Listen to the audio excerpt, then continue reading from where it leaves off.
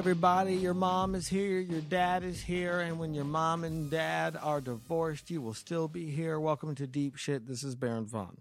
I don't even know what I'm trying to do with these introductions when I say something weird. I got to come up with better things to say, something that means something, that connects to something deep or true or deeply true. Now I feel like I'm sounding like Hemingway. Hey. Hello again. It's me, Baron. Welcome to Deep Shit. Thank you for listening. I want to start off with a couple of all things comedy plugs right away because I'm excited about a couple of them. Well, I'm excited about all of them. That's how I do. That's how I always do. First of all, there is a new show on MTV called Failosophy, which premiered February 14th. And it is created by and executive produced by Gareth Reynolds, who is part of the podcast The Naughty Show, which is here on ATC. Also, there's this really interesting host on that show. Let me see. Oh my God, it's Hassan Minhaj. Hassan Minhaj, a guy who has been a guest many a time here on the Deep Shit thing that I do, is the host of Failosophy on MTV. Hassan Minhaj, very funny gentleman, very insightful, very deep and true, as Hemingway would say, who is the host of Failosophy. Also, Ian Edwards, who is part of the Soccer Comics podcast, is going to be on Conan on March 6th. Be sure to watch that, because Ian Edwards is a monster of comedy in the truest sense of the world, and the word. That's what Ian Edwards brings to stand-up comedy. And also one of my favorite comedians out there, Eddie Pepitone, who is part of the Long Shot podcast, which I was recently on. Eddie was absent, but I was still on it, and I still love Eddie. He has a documentary out called The Bitter Buddha, which you can get on video on demand, I believe, on Amazon or iTunes. And you can check it out at thebitterbuddha.com. What a perfect title. It perfectly describes him, because he is very bitter, but he's also very zen. I mean, all I did was repeat what the title of the documentary is as the same as the thing. I repeated it as the thing. Can you tell I lost my train of thought there? I am losing my train of thought because I'm exhausted, guys. I just got back from Boston, Massachusetts, the land of my comedy beginnings. I started doing stand-up there in either 2002 or 2003, maybe even as early as 2001. It's got to be 2002 or 2003. I graduated college in 2003. I was doing stand-up by that time. So I've either been doing stand-up for 10 or 11 years, and I cannot tell what is what anymore, because all the events around when I started doing stand-up kind of blur together to me now. I remember my first set. I remember who I had at my first set. I remember a bunch of different things about it. Anyways, hazels. I was in Boston because I taped a Comedy Central half-hour special. And that was fucking fun as shit. Had a good time. I think they're going to turn out really well. Oh, man. See, look at that. I'm always fucking yawning. Whenever I do this thing, I'm yawning. It's ridiculous. It is pretty much midnight while I'm recording this. Anyway, I did this special in Boston. It was fantastic. 17 comics. I was one. So 16 other comics beside myself. I watched as many of them as I could. And you know what? I got to say, it was invigorating and inspiring. And I was so happy and proud of all of my friends that are such great comedians. You know, all of us in our different stages, but we're all just knocking it out of the park. And I cannot wait until those premiere. I have no idea when that's going to happen. No one tells me shit. No one tells the talent shit. So I'm assuming they will air around late July, early August, because that is when they aired last year. And I'm assuming it'll be the same thing, but maybe it won't be. Who knows? So that was fun, and had a great time hanging, and now I'm back here in Los Angeles. About to do shite loads of shows around, building that act, getting better. Yes! Positive energy. I'm doing Brody Stevens now because Brody Stevens was on my my grouping when I taped. So I got Brody Stevens all up in my head in terms of his positive energy and stuff like that. And speaking of positive energy, I want to start transitioning to the introduction for today's podcast, which is with Myq Kaplan. Myq, who has been on this podcast before, Myq is an extremely intelligent man. He is very logical. He's very hard to beat in any sort of debate because he knows a lot of things, and he also he listens to what you say.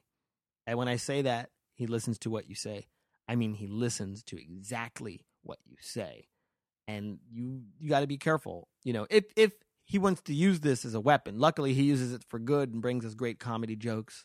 But he could use it for evil. You know, he could be a Fox talking head if he wanted to. He'd totally be good at that. Could twist around what you just said. Well, what you said was this, not that. And now you're saying this. And those contradict. I remember everything you fucking said, exactly how you said it, in the order that you say it, and et cetera, et cetera. But he uses it for good.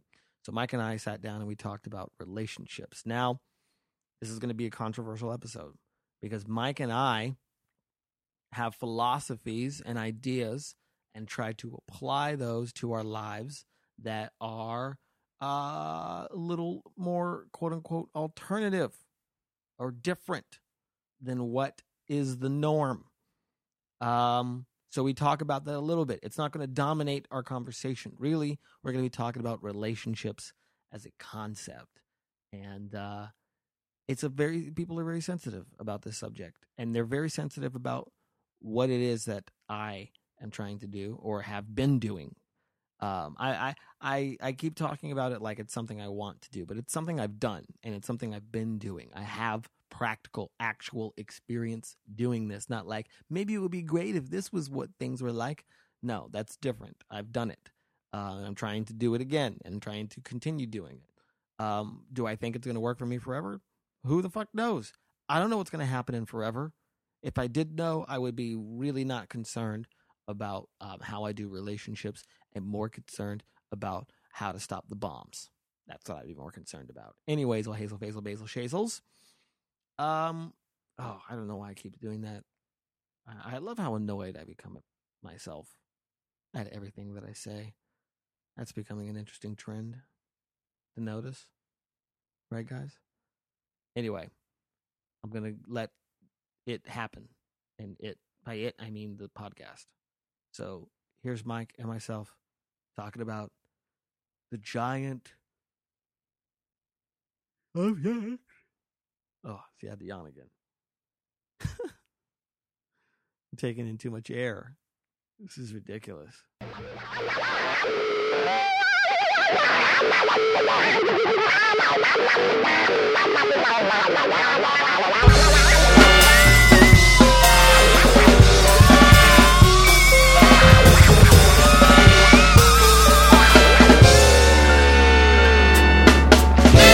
Everybody needs a glass of water today to chase the hate away.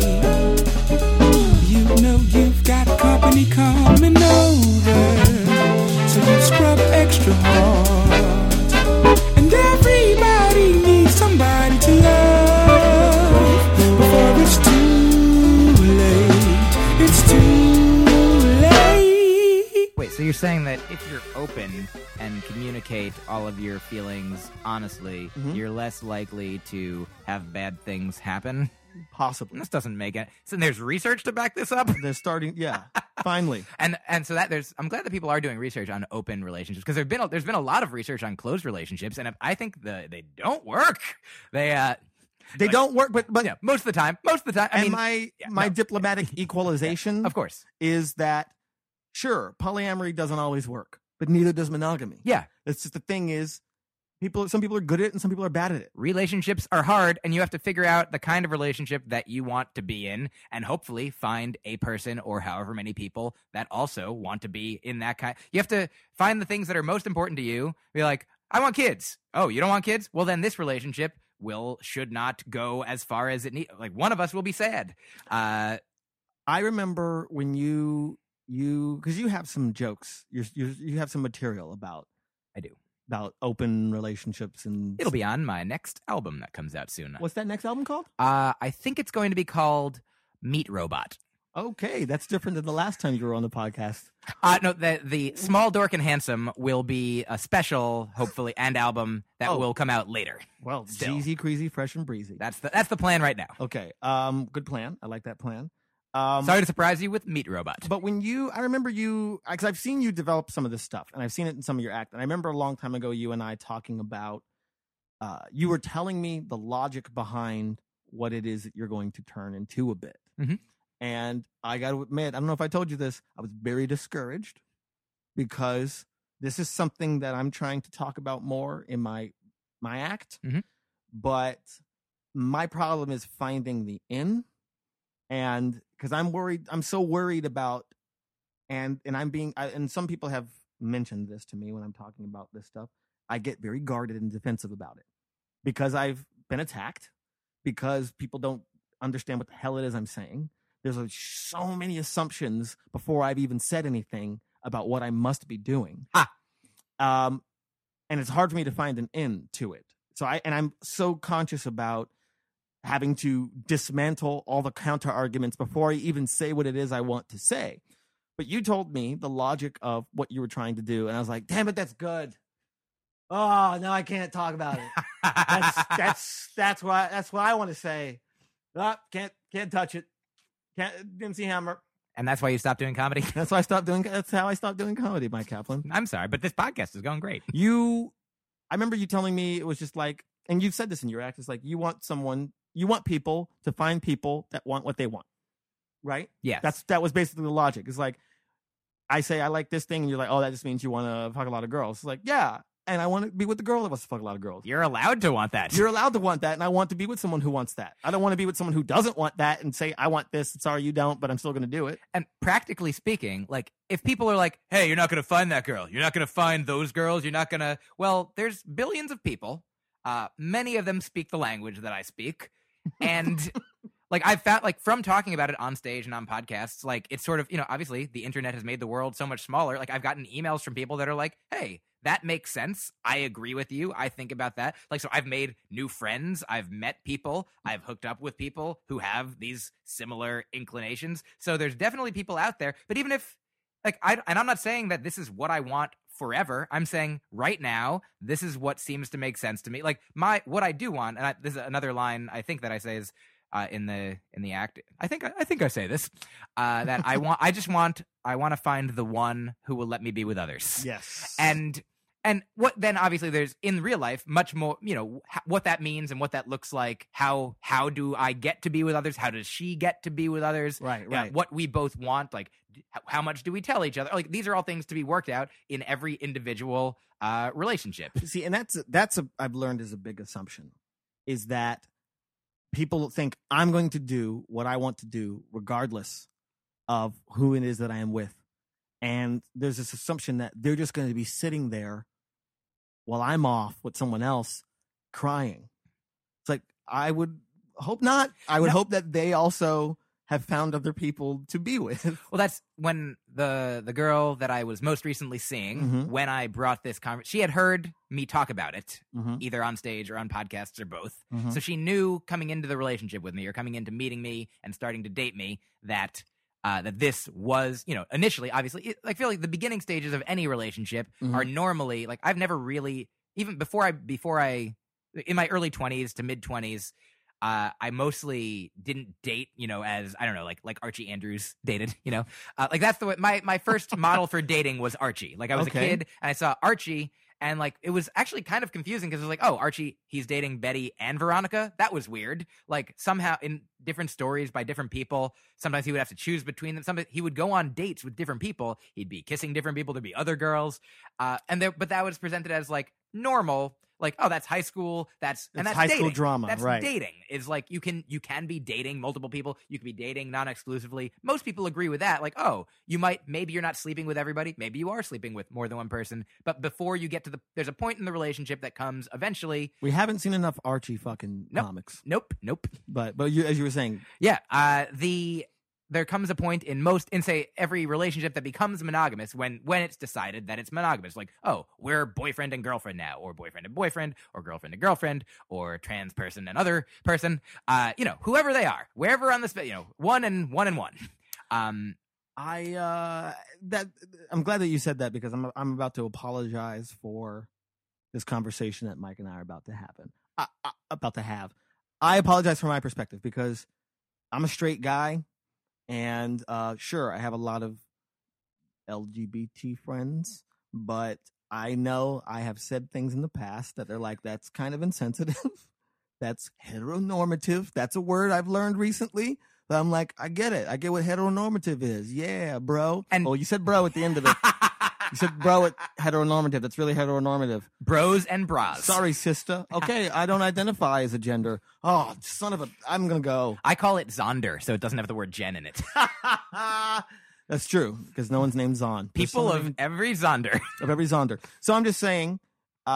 We're two straight guys, and we're going to talk. We are too straight. We should try to. We are way too straight, yeah. And we are going to talk about. And I said to someone today that we're kind of lesbians. Oh, you and I.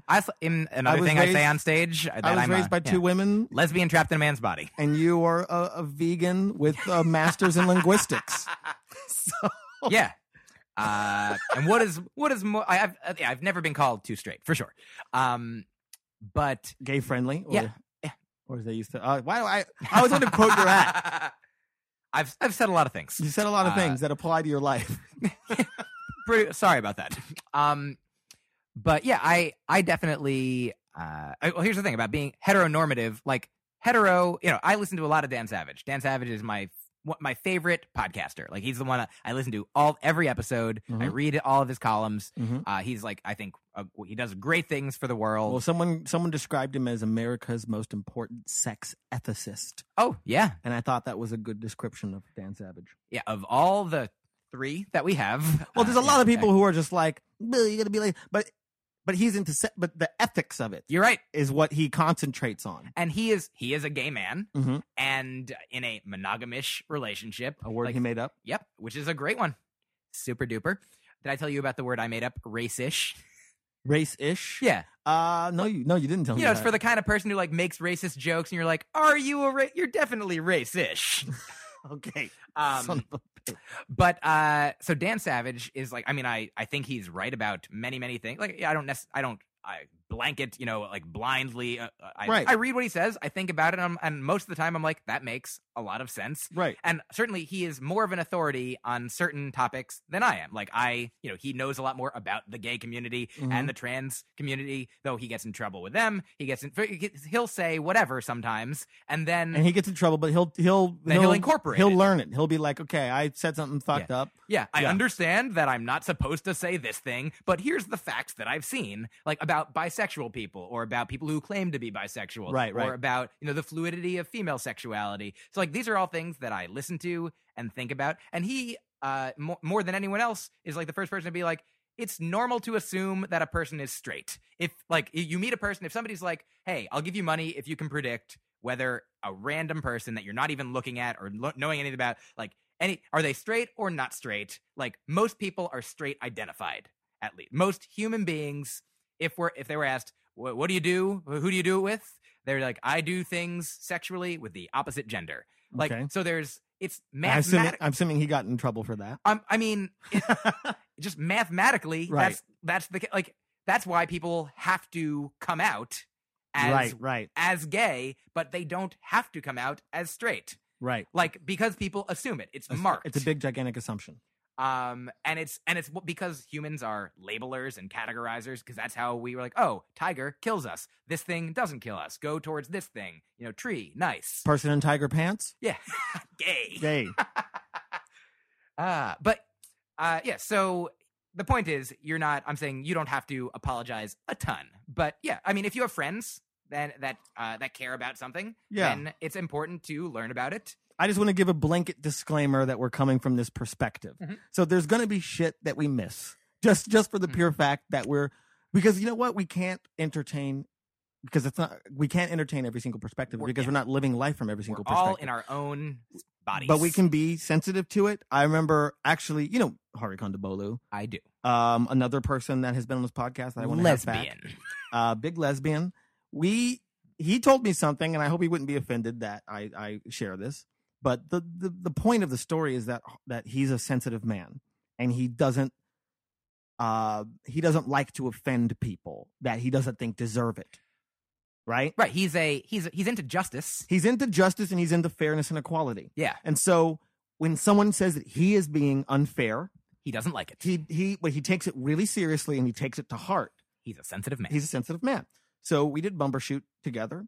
I get it. You did Bumbershoot. Well, and I didn't know this until afterwards, and I can't even remember if we talked about this on the podcast, but we've talked about it in life, and it's something I think about when I think of him because I feel like okay, I'll just tell you the story. Hari has this joke, and he did it on Conan, which is the feminist dick joke. You know what I mean? I remember. I've like seen if you know what they say, if a woman's president, once a month, her judgment's going to be impaired. And he's like, I'm a man that happens to have a penis. My judgment is impaired every 7 minutes. Every 7 minutes, something like that. And he has an extra tag on it, which is like it's every 5 to 7 minutes. He has an extra tag, which is like, and that's because I've taken women's studies classes. And I'm sensitive enough to be able to hold it down every now and then. It would be even more often, right? Yeah. It could be 7 seconds. I don't even remember what the exact number is. Right. Yeah. So, and he's like, and that's the feminist dick joke, and he goes on. So, at a show in Seattle, and of course it's Seattle where this happened. Hey, it could have been anywhere, like Portland or San Francisco. Okay. It could have been any of those three. It's true. Or Vancouver. Yeah, it's either going to be a city in the Pacific Northwest or San Francisco, maybe Austin. Sure. It could have, depending on the crowd. Maybe DC. DC's got a big alternative life section to it. We got you. So that's called the government. Watch out. So that's a great alternative to life. Yikes. Watch out. So apparently in Seattle, someone came up to him after a show and said, I was offended by that joke, and here's why, right? They are a transgender person, and they took umbrage to the fact that he defined a man as having a penis. Interesting. Okay, so in the joke, he doesn't say the man has a penis, but then by saying it's a dick joke, but maybe he said that he thinks with his dick. Well, that's why he says the wording is specifically, I'm a man that happens to have a penis.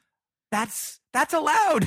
And he put that in there specifically to entertain and to accept the fact that in advance, or because of this guy, in advance, trans person. Oh wow! I feel like I rember that wording always being there before this part. He even told me the story about this I am a man who happens to have a penis. How could that? It seems unassailable. Well, that's what I said. I was just kind of like, you're talking from your perspective.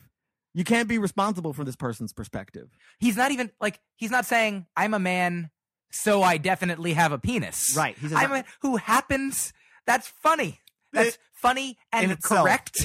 It's accurate. It also leaves open. It's part of the joke is most people. I have a new joke I'm working on about, or I've been working on for a while, and it may never exist, but about the man who was pregnant, the pregnant man from a few years back. Right. Was that the one that had the absorbed twin? No, I don't think so. But okay. It was just a person who was born, with female biology. Oh, that's different. Hormonally, but legally became a man, married a woman, kept the vagina and uterus. Different story. Right. Gotcha. And so this person was legal, which really interests me, legally a woman, legally a man, but with working female genitalia and sex organs and such, and so could have a baby. A legal man had a baby. And so, my idea, the joke is that it's a man with no penis. And the idea that I'm working on is that's more of a man than a man with a penis. Because a man with a penis, of course, you're a man. You have a penis. You're most people who have penises, a man. Most people without penises, not a man. Definitionally, just objectively, identification wise, if you go up to most people with a penis, are you a man? Yes. Okay. Most people without a penis, are you a man? No. This person, so is a man with no penis. Like, think how much work, think how manly you are to be a man without the thing that most people associate with a man. Right. But like, so Hari, like people, obviously, most people think, I would say most people, maybe less these days, but most people would be like, man penis, woman no penis. And obviously there's lots more gray area in between many identities, definitions. Like a man could have his penis chopped off. He's still a man. Like chopped off by accident, on purpose, in any way. It doesn't have to be chopped off. It could be removed gently. I don't know how. I don't know all this. Right. Okay. Of course. But that phrasing, it's I'm a man who happens to have a penis. Right. How do you go up to that person and say, I'm offended that you said men have penises? You're wrong about what happened. Well, that's what I'm saying. It's just kind of like, wow, that's really intense. And he was upset about it. He was really upset about it and was just like, this person was offended by what I said. I don't want to, and that's not the kind of a person. He's like, and that's a person who came to my show who enjoys what I did. And I think the person who offered this criticism started with, hey, I really like you. And I liked your set. I think you're very funny, but that happened. A similar thing happened to me. Not about gender, but about I used to, in my autistic. In my half-hour special, I have a joke where I compare losing a cell phone to losing a child who memorized all your friends and family's names and numbers. So losing an autistic child, right? And then the joke ends with something like a ridiculous statement about me hating autistic children or people, right. Which a woman wrote to me, I think an email that was like, I think that was maybe what closed the special. It was certainly towards the end. Right. And I think it was the last thing in it. And she was like, I watched your whole special and I loved it. But then I think she's involved in some organization. Right. And I'll say initially, most people who come up to me after the show, who when I was doing that joke, who were like, I have somebody autistic in my family, and I love that joke. Like I would even say it as part of the joke. I would tell part of the joke, right? But that's true. I mean, I'd say like 90-something% of people who would come up to me about that joke would be like, I know this person in my family. I work with. I like all these people who were, people who the only people who would seem to be who were offended, which was the minority. But they would come up to me, and it would be the sort of politically correct, the white person who is mad on behalf of the black person who is not mad. Right, right. Like, a joke that you could do a joke about race. Well, you have to, you have to take a stance for the group that's not there because you're like, well, they can't take a stance for themselves. They're not here. Therefore, it's up to me. Al Sharpton's phone number is in my phone.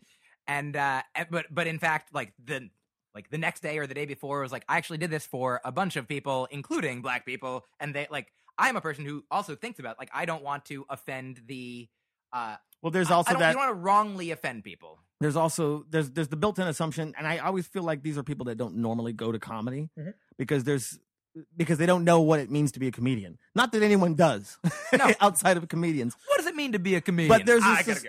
I mean, there's the assumption that you're number one making everything up that you're saying. That's a big assumption that you haven't worked on this. Which these days, less and less people have that. I think. Right. I mean, some people are really good at it. But sometimes they turn that into material. But there's that story about, do you know this Doug Stanhope story, I think, where he said whatever, he said, quote unquote, horrible things. Like he's one of my favorites, a genius. Quote unquote horrible things depending on who's offended. Yeah, thing about, whatever, like horrible, like all kinds of, sexual perversities, right. Whatever the case. My mother wouldn't enjoy his set. My mother would like Brian Regan and not Doug Stanhope. I think they're both wonderful. Okay. But so somebody came up to him wrote to him after a show and was like, I was horrified by the things you said. And he wrote back to them something like, oh yeah, when we showed up to the venue and they gave us the script, we were also horrified. And they were like, oh my God, I thought you guys came up with he's like, no, So this person believed, and I don't think that most people would. I think most people know that the comedian is responsible for coming up with the material. But that's the thing. See, that's another thing is that some people don't know that we actually, you get to a point where you're not just going to say anything. Some comedians just say anything; they don't care. You can, you're allowed to. But there's a sensitivity or perspective that evolves at some point. So I think that a person that'd be like, oh, why did you say that? You were doing so well. Or in some sort of way, which is kind of like, I liked everything you said, but there's also this assumption that you haven't ever thought about what you're saying and haven't ever considered what you're saying outside of that moment. You're just going to say it because you said it, but there's no sensitivity to the way that you've approached saying that thing. This woman who had the problem with the joke that mentioned autistic people, she was like, I loved everything up until By the way, that. it's a person with autism. Oh, okay. I actually have it. Have I told you about my fan who is that Bobby McFerrin falling down the stairs? It's a family. I think it's a Family Guy joke. Ooh, ooh, ah, ooh. Oh, that's my impression of me laughing at that joke. I have a fan on Facebook, and he's a Facebook friend, and he sends me messages pretty frequently. At least I would say on an average week, once or twice, a couple, maybe sometimes back and forth more than that. And he is a self-identified, high-functioning autistic person. And when I first wrote back to him, he was super he's like, thank you so much for being, I wrote back to everything that he said. Thank you for being so verbal with me. I swear, it's almost as if we're both autistic. And so I have some cred in this area. No. Some of my closest friends are autistic. Artistic? Jesus. Some of my closest self might be autistic.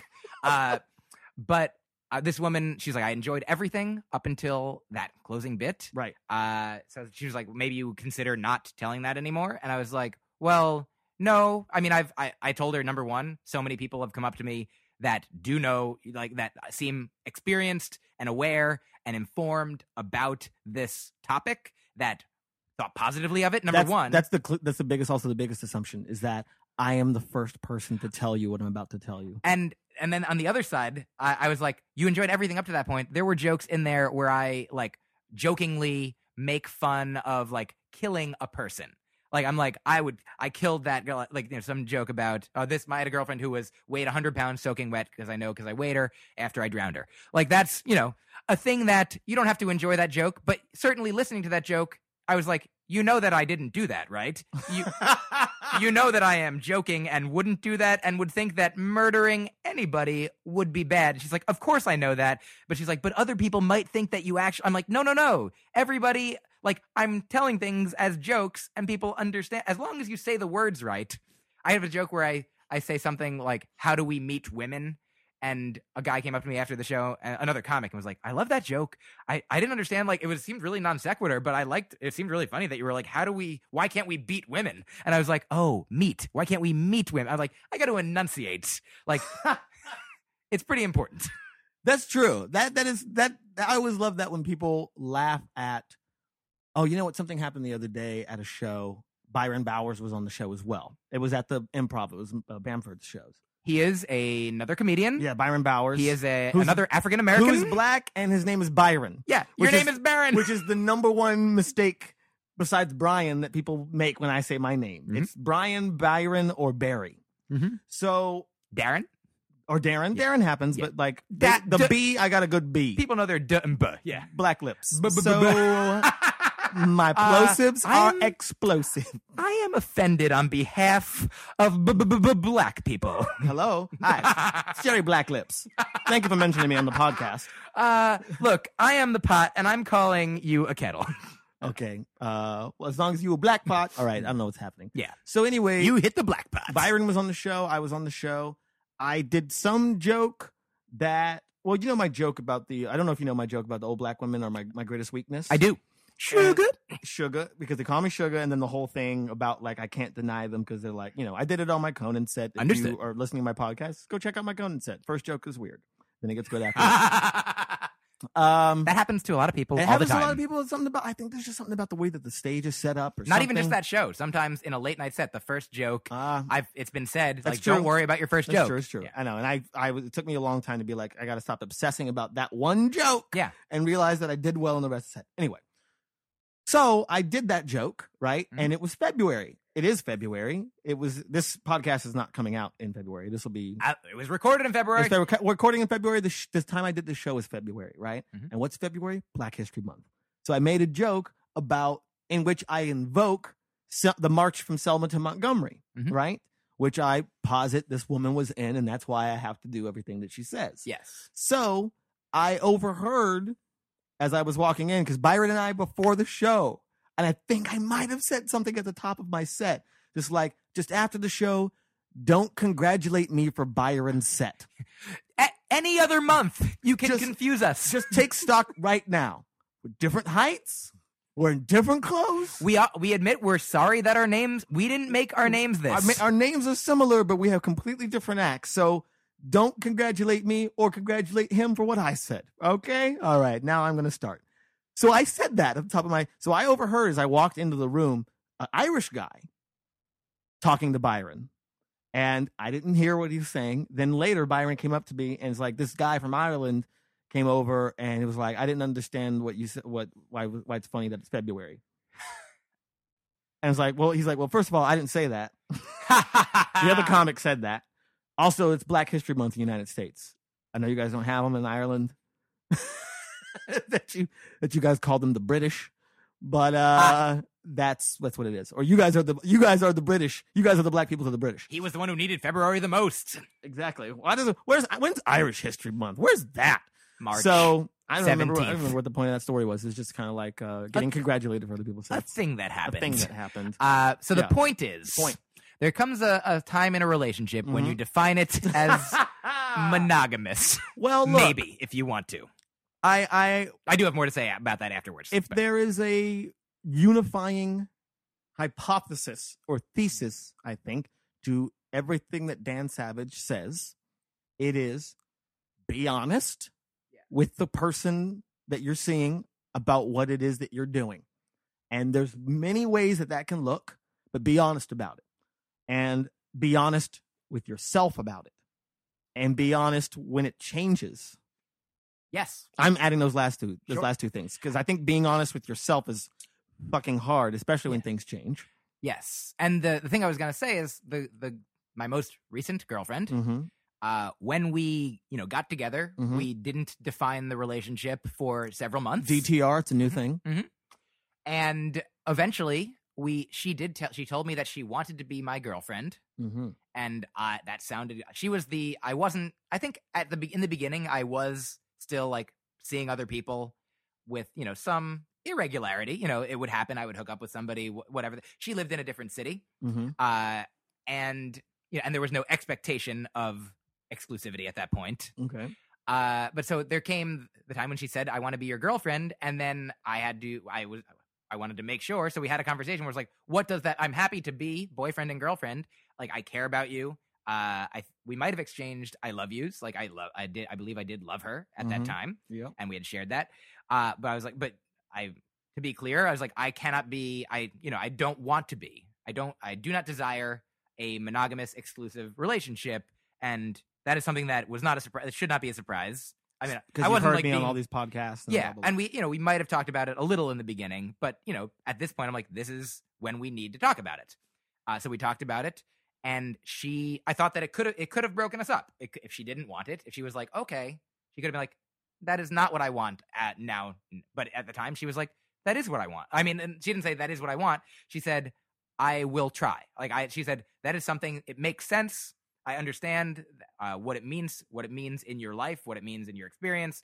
It is not what I would have, ideally, I don't know if there is an idea. Obviously, in a situation where you have two people who already have this, who are on the same frequency, on the same page, the same concepts resonate, other ways to say the same thing. Wonderful. You don't have, if you're already speaking the same language, like, then great. But if you're not, it's fine too, as long as you're open and communicative and honest, right. Which we were. And she was, it was sort of a moving, like an emotional conversation, but she was like, I don't want to lose you. So I will, she's like, I don't know if it will be for me, but she's like, I'll give it a shot. And so a lot of people then, I went on another podcast. I went on Keith and the Girl, and I was talking about it. And Keith said, he was like, she's probably just, she's just waiting for you to change your mind, I think. She's telling you what you want to hear because she doesn't want to lose you. And I didn't think that was the case. Right. And I don't think, and then she listened to that podcast and she's like, that's not the case. And we had this conversation because, and ultimately, I wasn't the only one who did take advantage of the openness. I don't want to, reveal her business too much, but it's certainly, I felt validated, and confident that she was telling me the truth. Also because she is a grown-up human being. Like, right. It's not your job to, if you're as open and honest as you can be, then it's not your job to decide for somebody else what their business is, what their thoughts and opinions and feelings. Like, if you think that they're lying to you, you should be like, is this really how you feel? Voice it. Yeah. Well, this is going to lead into my next question for you, which is the fact that, because what you're saying in there reveals a lot of what I think are the biggest problems I see with how it is people think about relationships. The expectations that they have and the limitations of it and what it makes us feel and how it makes us act, right? Mm-hmm. So that's going to be my question to you is, what do you see to be some of the problems in some of the problems in how people do relationships, right? Yes. Well, don't talk yet. Oh, I thought... this is going to be the question. It is the question. Okay. That is the question. But I'll tell you a couple of things that I think first. Please. God damn it, my podcast. So, because you just said a couple of things, and this is a big thing. I like that you said she's a grown-up. Mm-hmm. There is this... I date grown-ups, guys. Big assumption that everyone is just going to lie to get what they want. Especially in our society... the patriarchal, women are potentially, like, women are socialized to, go along, certainly not all women. And today, I think more than ever before, there's a lot more independent-minded women who speak their mind, but there have been times in history, and certainly still people today, women who will not, and men who will not as well. It is not, there's no clear gender divide on this. We see it every single night at a stand-up comedy show when there is we'll say a heterosexual couple in the audience, and boy, do they check in with each other to see what they're laughing at. And that will color their reaction. Oh, I don't like that you use the word color. Oh. Okay. Like a book inside the lines of society.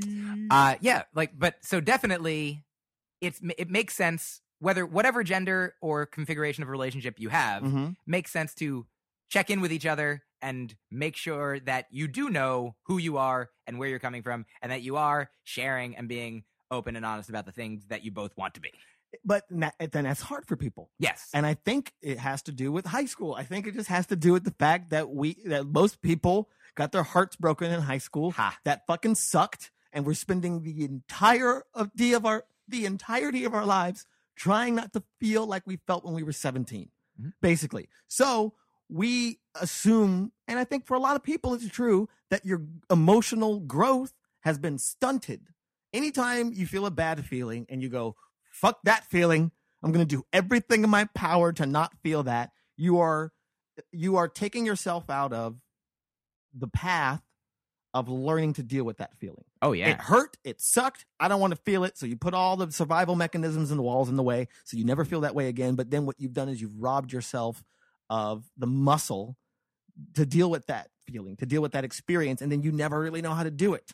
I think that when I got out of my marriage, that is when I learned about, like, 'cause I am a person who, up until if you're like, do you like sadness? I'd be like, no, thank you. Not a fan of sadness. Right. I do my best to not feel it.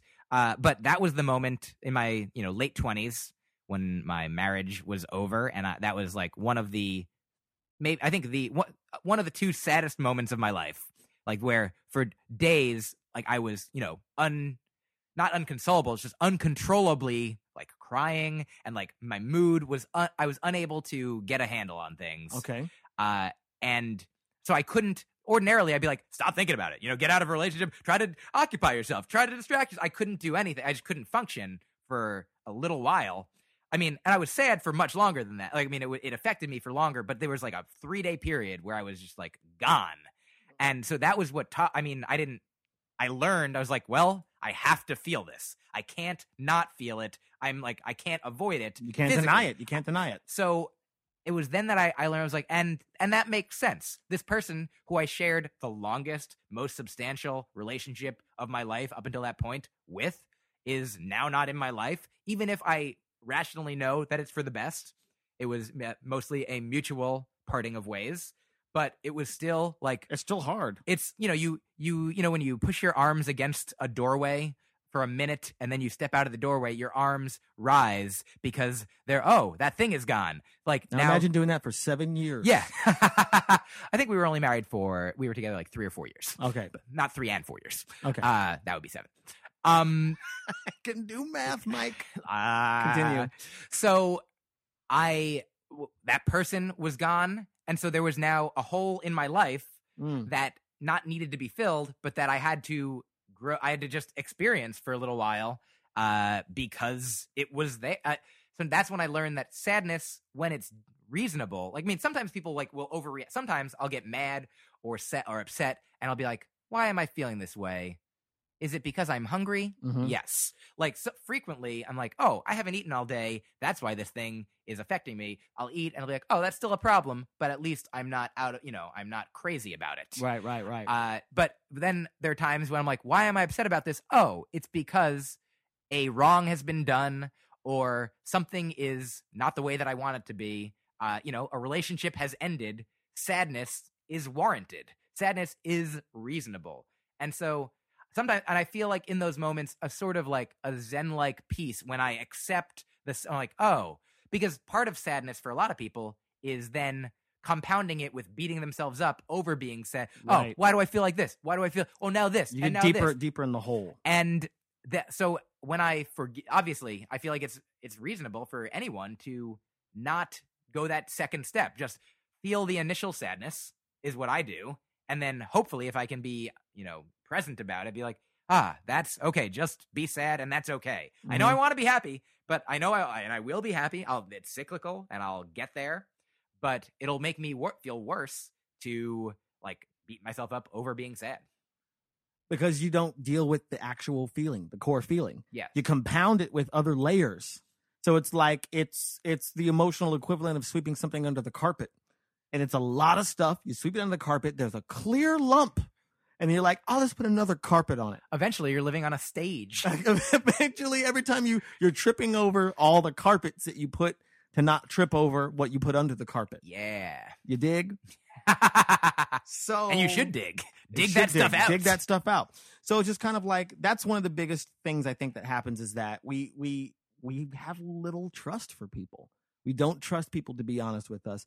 And it's happened so often that now it's just kind of like, I'll make this comparison. And then I'll answer your question. Okay. I'll make this comparison. The financial institution, right? Now, the last couple months, my life has fallen apart financially. It's starting to get put back together little by little, which is great.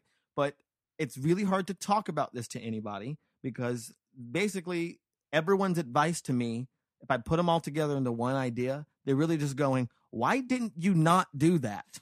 That's basically the essence of what everybody has said to me. Now, there's very little, like when the economic collapse happened, and there was a lot of talk about people living beyond their means. Fucking people, right? It's all people's fault. And then the housing thing collapsed and the banks collapsed, but we still go like, fucking people did it, people. But we don't. Now there's this built-in assumption that it wasn't the buildings. Well, there's this built-in assumption that every financial institution is corrupt and crooked. They're going to take advantage of you, and you need to know that. And that if you get in bed with them in any sort of way and you get fucked, that's your fault. Yeah, you should have not done that. Don't get in bed with a bank. Get your money in your bed. In your bed. Put it in your bed. So there's this kind of like, but it's predatory lending. It's predatory credit. That's what it's built on. They'll barrage us with images and ideas of things we can't have and blah, blah, blah, and things that we could have. But then we don't know how to fight against that, especially if no one ever taught you when you were 18. You know what I mean? So it's like, why isn't there financial planning classes in high school? Didn't your Jewish family teach you about starting an IRA and paying off your credit card every month? And that's the thing. And I get personal responsibility. I get it. And I mean, get that's what my family did. They were like, when you get a credit card, you should have it to build credit, but don't ever let a balance build up because then you'll have to pay more than for the things that you bought. And I didn't get that. No. Didn't have Jewish parents. Sorry, Baron. I know. Yikes. Not one of those tribes of Ethiopia, sorry. Also, there's probably families who are not Jewish who will impart that to people as well. Exactly. And there are Jews who won't. So who won't. Yeah. It's just that in my situation, money has always been this evasive thing that you never have enough of and everybody wants it from you, right? So it's like when I have it, I don't think of it because I basically have decided that the two ways to financial responsibility are paranoia or shittiness. That's basically it. Either you're just really paranoid that you're not going to have money and you hoard it in paranoia. Sure. Or you spend it, then you don't have any money and you feel shitty because you don't have any money. You know what I recommend? Somewhere in between. There's got to be an in between, but I'm telling you, we live in those extremes. Equilibrium. The point is that a lot of these institutions are corrupt, but it's hard to avoid them if you want to do anything. If you want to exist in this country, unless you declare yourself a sovereign nation. College loan debt, credit card debt. There's lots of debt. There's all that shit that it's hard to resist when no one has told you how to do it. And it's hard to get, once you get under it, it's really, really hard to get out from under it. I think I read at some point in the past little while that the average person or family is maybe like in America $10,000 in debt. The average, something like that. I know the average college debt is $20,000. Sure, so that makes sense. Not everybody went to college. Not everybody has that debt. Right. Most people have some debt. So if you get out of college and if you're an adult now with no debt, then you're ahead of most of the people. Game. But I do know a lot of adults with no debt, and guess what they didn't do? They didn't go to college. Mm-hmm. And there's of course the big part of them. It's like, fuck, I should have got this degree, should have got this blah. I'd have a better job. I'm not in debt though, so it's like there's no guarantee that you'll get an amazing job if you go to college. Anyway, the point is, these institutions, we have taught ourselves to accept that these things are corrupt and we have to be prepared. And people are just like, why weren't you prepared to be treated like shit and tricked? Right? Right. That is how we approach relationships. Yes. Why weren't you prepared? Don't you know everyone's lying? Everyone's just saying what they want to get you to do what they want. Why didn't you become romance detective? So it's like, that's a big assumption, is that people are just saying what they think they want you to hear. No one's actually saying what they feel. They're lying to you. They're lying to themselves. It's just a bunch of lies. So just do it with one person. Yeah. Contain the lies. If I got to lie this much with one person. There's three things that I want to get to, hopefully. Do it. One is about Cosmo, one is about the worst person I dated, and one is about being honest in relationships. The Cosmo thing, dated, honest. Cosmo, I read. I would read for fun. And you mean Cosmopolitan, not the very popular Michael Richards character from Seinfeld. No, yeah, I mean Cosmo Kramer. Okay. In a Cosmo that I would like. It's read, really, I mean, Michael Richards is like if you're black and you say Michael Richards, it's basically the equivalent of Michael Richards saying the N-word. But so I would read there's some weird. I would read them for fun. Like there's some really funny things in Cosmo. Like hopefully, there's so many things I'm like, this cannot be nobody could ever be taking most of this seriously. I hope. Like here was an ostensibly serious thing that was like, hey, show this to your guy. It's a translation for him, so he'll know when you say a thing, he'll know what you really mean. Like if two of you are at a party and you want to go and he says, do you want to go? And you say, no, it's okay. I mean, if you say I could go and you stay, that'll now show this to your guy. He'll know that means we should both go. Yeah. You come with me. Can you just say the thing that you want to happen? I would love if you left with me, or if you don't want that to happen, you could actually be okay with him staying at a party and you not being at a party. Giant double speak all the time. I was like, oh my God, why are you teaching? You could teach them the right thing, but then, but they didn't. But you can't say what you mean. Yeah. So, and that the only person that I've dated that I know probably lied to me. There were two times. One, we started dating and maybe I met her in February, and then over the summer I was in grad school, she was in college, and I went to work at the summer camp, and she went to Paris, and she had my email passwords because I'm a trusting person. Why not? Like, maybe one time she had to go into it, like, oh, could you find this thing for me? I'm not at a computer. Thank you. She had my password. I didn't change it. I trusted her. We are together. We love each other. Everything's fine. Right. Nobody's never had a problem with this before. Jesus Christ. So she was in France, and like, I got either a mad phone call or message or email or something. She was like, who's this Myq? Myq was a girl who was a friend of mine who had emailed me, and there was nothing in the email. Nothing had ever happened with this person. It just said love Myq at the end of it. And she's like, what's this love? I don't know who this person is. Why does this person what? And I was like, this is the craziest thing. Like, number one, this is a weird thing to be mad about, that I have friends who I say love and then our name at the end of it. But also, the most common way to sign off a letter. Why did you see this? And then her explanation was, she's like, I hadn't gotten an email from you in a while. I wanted to check in your email to make sure that you had gotten it and or whether you had read it. I used your password to go in there, and then French keyboard is different. Somehow that email opened. And I was like, at the time, I was like, that doesn't sound like the truth. But I mean, she snooped. Like, most likely she was just like, I will look at this email. I don't know who it's from. Like, maybe that didn't happen, but either way, it was something unreasonable happened, and I just sort of let it go. She was in an insecure moment, in an insecure place. And so I didn't make a big deal about it. I was like, this isn't a big deal. I was like, you don't make a big deal about this. I won't make a big deal about this. We're fine. She came back to Boston, to school. We were happy-ish. Like, the relationship was bad for other reasons. But eventually we broke up. I broke up with her because I didn't want to be with her anymore. And then she told me a week later, she came to me and was like, I have something to tell you. And I was like, oh no, you're pregnant? And she was like, yes. And so honestly, we sort of got back together for a little while, like while deciding what to do. She was not a super practicing Catholic, obviously, to get pregnant, but she was Catholic enough that she was pretty conflicted about. She was like, I'm 21. I have my whole, my life ahead of me. I don't want to have a baby, but I also don't want to, I don't want to, nothing is good. Yeah. But she did make a plan to go to Planned Parenthood. She planned not parenthood.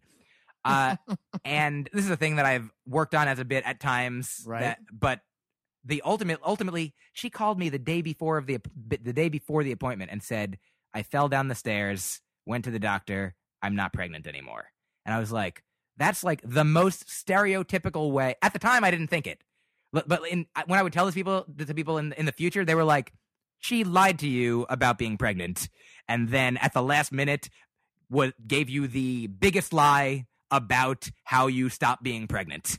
Like, that's if you Googled, like, how do you pretend to get pregnant and then not be pregnant? Like, that would be the prototypical example. Wow. So I think now it seems like she lied about that whole thing, which was crazy because I believed her. I trusted her. Why wouldn't I believe her? She was a person, I didn't think she was a liar. But we had unprotected sex during the time that I thought she was pregnant. If she wasn't actually pregnant, that could have been a trick to get pregnant so that it wasn't a lie. But it makes you question everything. Yeah. It makes you go, wait a minute, what and how and who, but and so nothing like that is. I've been fortunate in the people that I've been with since that, but also obviously a little savvier made by that situation. But I still am optimistic. Like, I'll be as honest as possible, and that's the third thing. Is there have been my most recent relationships. I am here's the thing that I'm really honest about is when I'm unhappy about something in the relationship or even something just generally about the relationship. Like, there are people with whom we've been like, I thought about breaking up today. I thought that maybe we should break up. Like, because those are things that I would keep bottled up years ago. Like, in college, a little after college, like I'd be with somebody and about 6 months, I'd be like, oh no. You get the seed, that pit inside you. And you're like, I think we might have to break up, but don't tell her, obviously. Just think about it. Think about it to yourself for a while. Let it marinate. Let it grow. Let it stew. Let it color all of your actions. And then eventually, just surprise, and they know nothing about it. Like, whereas now, if that happens, if there's some reason to discuss an actual, whether something is irreconcilable or not, just some difference of opinion or agreement or behavior or style or whatever it is in the relationship that is giving you the reason to feel these things, I bring it up, and almost always, even if the relationship ends, which most of them do, that's Dan Savage for you. Yeah. Every relationship fails until one doesn't, that's anti-poly, because more than one could not. You could have it could be one or two. Yeah, it could be several. I think we're included in as that. many as you like. But now, like, often bringing that up, telling somebody what you're upset about makes me feel better. Like, I almost always, after I reveal that I was unhappy about something, like, that's this, the people talk about truth-telling comedy, like comedians that, like, the brutal honesty, the soul-searching, the catharsis, and that's, everybody can have that. Everybody can have that experience when I acknowledge what I'm actually feeling and then share it with the person to whom it is relevant, then they can respond. They can share, like, I feel the same thing, or I feel this. And then you can work on it together or figure out that you don't want to work on it together. But either way, it makes it so easy rather than hiding it and just like, well, I'll just go along with the status quo until something major. Well, I mean, a lot of people come to like comedy because these comedians are, quote unquote, saying things that I could never say. But sometimes those things are really simple to say. They're hard to say, but you can say them. It's very hard to be honest in your life because, like, I always say sometimes that there's two kinds of people. There are the people that are, I always say, Jesus, one time I said that around John Mulaney and he's like, did you just quote yourself? and now I'm always self-conscious about that. There are two kinds of people. Those who are really good with confrontation with strangers and those who are really good at confrontation with the people they know and love and trust. Mm-hmm. And I tend to be good at confrontation with people I love and trust and know. Strangers I don't care about because they have no impact on my life besides the immediate. Someone cuts me in line, elbows me accidentally, steps on my shoes. It depends on the mood I'm in, but it's like most of the time I'm like, I don't know what's going on in their lives. Also, they could be a murderer. They could be a murderer. Yeah. I'm just going to let that one go. Yeah. Right? They could snap and kill you. Exactly. Or actually, in Vancouver recently, Matt Kirshen had in front of me getting off an airplane, had this weird interaction with some giant guy it was so strange. And Matt was like, and I remember Matt just being like, what is your, like, just because the guy was being unnecessarily, like, weird. Sure. And then it got weirder, and Matt was like, there's no need for this. It's just like, this is completely uncalled for. You know this, right? And because at first I thought he was talking to me because I was behind him. I'm like, oh, what's happening? I'm going to look at my phone so as not to get involved. Let me see if that Wi-Fi in Vancouver airport is working. But with people I know and love, and they're going to be in my life. I don't want to have all this weird, unsaid BS between us. Yes. Because I have to see them. BS, not BS. Oh, Jesus Christ. Patented Myq Kaplan. Okay. So Cosmo, worst paid person I dated, and honesty. Right. Which is sort of what I started. I think being honest about the status of the relationship in your mind, like whether, if you're thinking about breaking up, like that sort of thing, which speaks to the thing you brought up earlier about people's expectations in relationships, which I think people have sort of an unspoken, a lot of the time, expectation that, oh, this relationship could last forever. Like, maybe I want it to last forever. Like, because here's the thing, not everybody wants every relationship to last forever. So that's something that you could, figure out at some point, not necessarily first date, be right. Like, but what are you looking for at this stage of your life or ultimately in your life? Like a partner, or a fling or a hookup or, let's see, I'm open to anything. Right. I remember, I don't remember who it was. Oh, but it was Eliza. It was Eliza Skinner. We were talking about, I don't remember what we were talking about exactly, but she talked about some interview with Brad Pitt in which he was asked, oh, you had such a great marriage with Jennifer Aniston, and then it ended. What happened? What was the problem? And apparently his answer was something like, we had a really good marriage for a couple of years and we're still friends. I think that was a success. It's like, why can't that be a successful marriage? Yeah. It has to be forever or it's fucked. Yeah. If somebody dies, you win. Basically, till death do us part, I fucking won. Yeah. I'm on top of the mountain. Yeah. It's, you can have a successful, I think that my marriage, was certainly, I don't regret it. I mean, to talk of it as a success or not a success, like, that's flawed, like, logically. Like, It is flawed. it doesn't, because I was about to say, like, I think it was a success, but then I was like, but I mean, we were sad at the end. Like, we definitely didn't do everything that we could have at every point. But you don't regret it, when it was good, and you really went for it. And it was a useful experience. Like, but at the Yeah. end of it, we did go to couples therapy, it's a really interesting thing, because couples therapy, I mean, for a lot of people, is about trying to be like, we want to be together. Let's let's figure out how we keep being together. We went to couples therapy, and then we each had our own individual therapist, at least for a little while. And for me, that was super useful, because I found, like, even in couples therapy, where you're supposed to be able to share, like, it's the most important thing, to share your innermost feelings honestly with the person. But like, my individual. Is that why Ecstasy was created? Yeah. For couples therapy. My individual therapy I was able to be, like, so much more forthright and honest with myself, and with just be like, this is what I feel. I didn't say that in couples therapy. I need to, couples therapy would be like a few steps behind, like a week later, a few weeks later, I'd be like, here's what I said at my regular therapy. Now I need to say it to you, because it's important that you know how I'm actually feeling. Like, because it was so interesting. Sorry to start a thing like that. No. This was really interesting. My life story. But when we realized, we were like, I was like, we're unhappy. Like, we're unhappy.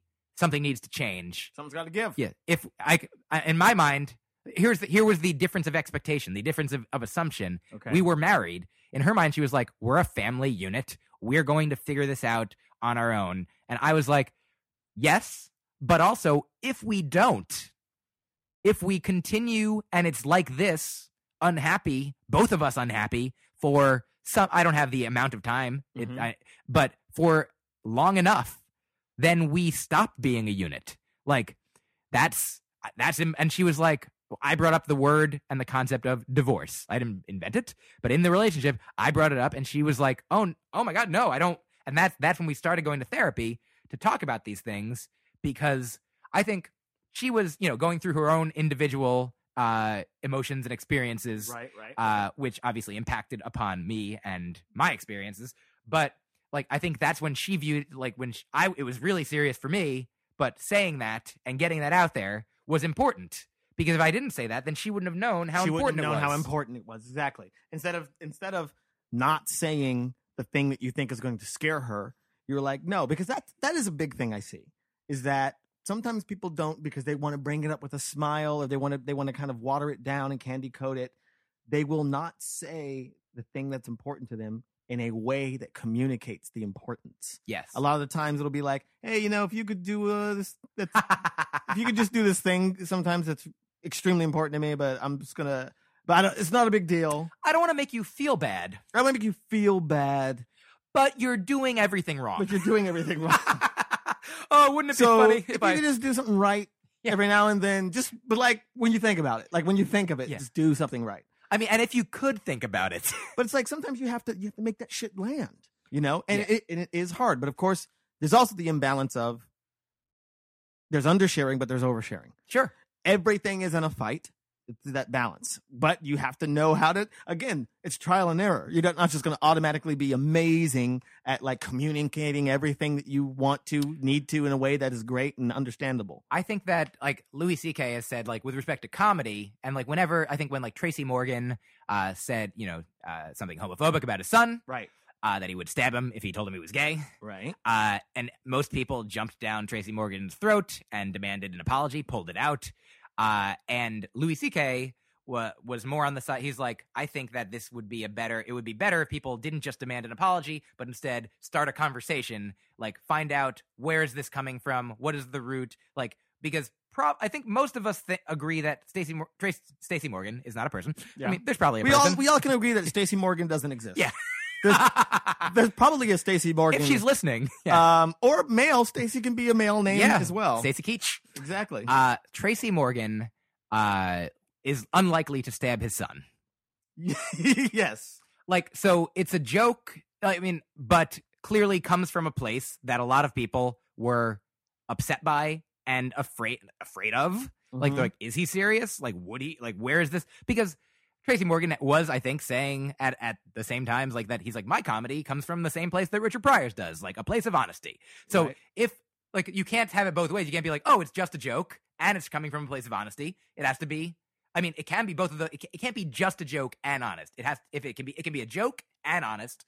But it can be a joke tempered by honesty, or honesty tempered by jokes. And it could be a joke and not honest. And so if you know, so the question is, I mean, Louis C.K.'s point was that more speech is generally better. I think he might have said always, like more, like having this conversation. He said that, now somebody else says something. And as long as we're all talking and not stabbing, then everything is good. We will get to a better place where we understand where everyone's coming from. And so in relationships, same thing.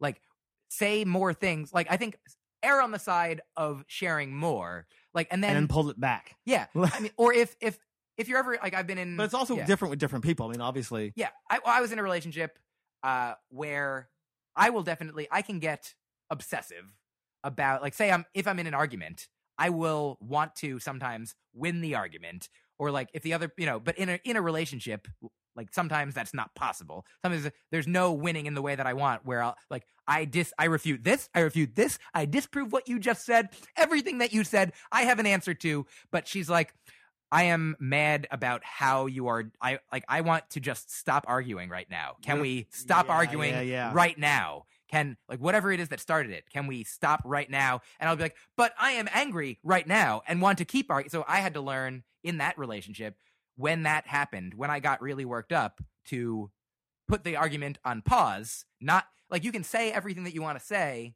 eventually. Like, you don't have to say everything when it's happening. You have to, because if you want to keep being in the relationship because you care about the person, then listen to them too. And if they're like, let's not do this now, that's fine. But if it's an important thing, then be like, oh, well, we have to then have this conversation later. But yes, let's stop for now. Let's stop. I have gotten in trouble for the tone of voice that I've used, or the authoritativeness in which I might communicate what it is I want to communicate. It's just like, you sound so sure of yourself, as if what you're saying is the ultimate truth. Oh yeah. And I'm like, I'm saying that this is how I feel. I'm making statements. I'm sure that this is how I feel. I'm sure that this is how I feel in this moment. I'm positive this is what I'm saying. See, but that's the other thing, is I make the assumption that I know I'm not God. Everything I say, you could put "I think" at the beginning of it. At the think, exactly. This is what I think. This is what I feel. I'm not saying, and I'm open to, because you know what? And I think sometimes it's like, I get used to dealing with comedians, and a lot of my friends they're very good communicators. So I get used to communicating. Thank you. Yeah, I get used to communicating in statements, and then I expect a person to be like, "No, here's my statement." Yeah. I'm like, "Oh, okay." Then we both make statements. Yeah. We ask some questions based on those statements, and then we both leave knowing something more. Yeah. Hopefully. Sometimes, like, I'll be having a conversation, be it in life or in a podcast or whatever the case may be. Podcast is not life. Yet. But, yeah, eventually all. Everything's going to be a podcast soon. But sometimes, like, I will be telling a story and then somebody will jump in and then they'll be, oh, I'm sorry that I interrupted you. And I will be like, for the most part, like, that is a conversation. That's how it works. I mean, if I was like in the middle of a sentence, then maybe I will finish. But I get that you now have a thing to say, and then I'll say what we can go back and forth and say things. But obviously, in a relationship, that often becomes more charged for me. Yeah. Like, because I'll be expecting that dynamic where if somebody says something, then like, oh, I'll jump in, and they're like, I wasn't finished. Like, oh, well, I wanted to. Okay, I can. So you have to. It's just important to learn the dynamic. And that's something I've learned, because I will jump in and I'll say, I'm sorry, if I can tell that they haven't hit their point yet, and that I'm reacting to what I've heard so far. You're responding to the setup. I'm responding. That's exactly right. I'm responding to the setup, and I'll see it on their eyes, like, oh, you haven't made your point. Go on. I'll say what I have to say, because maybe you're about to address exactly what I was about to ask. I have a joke about fisting.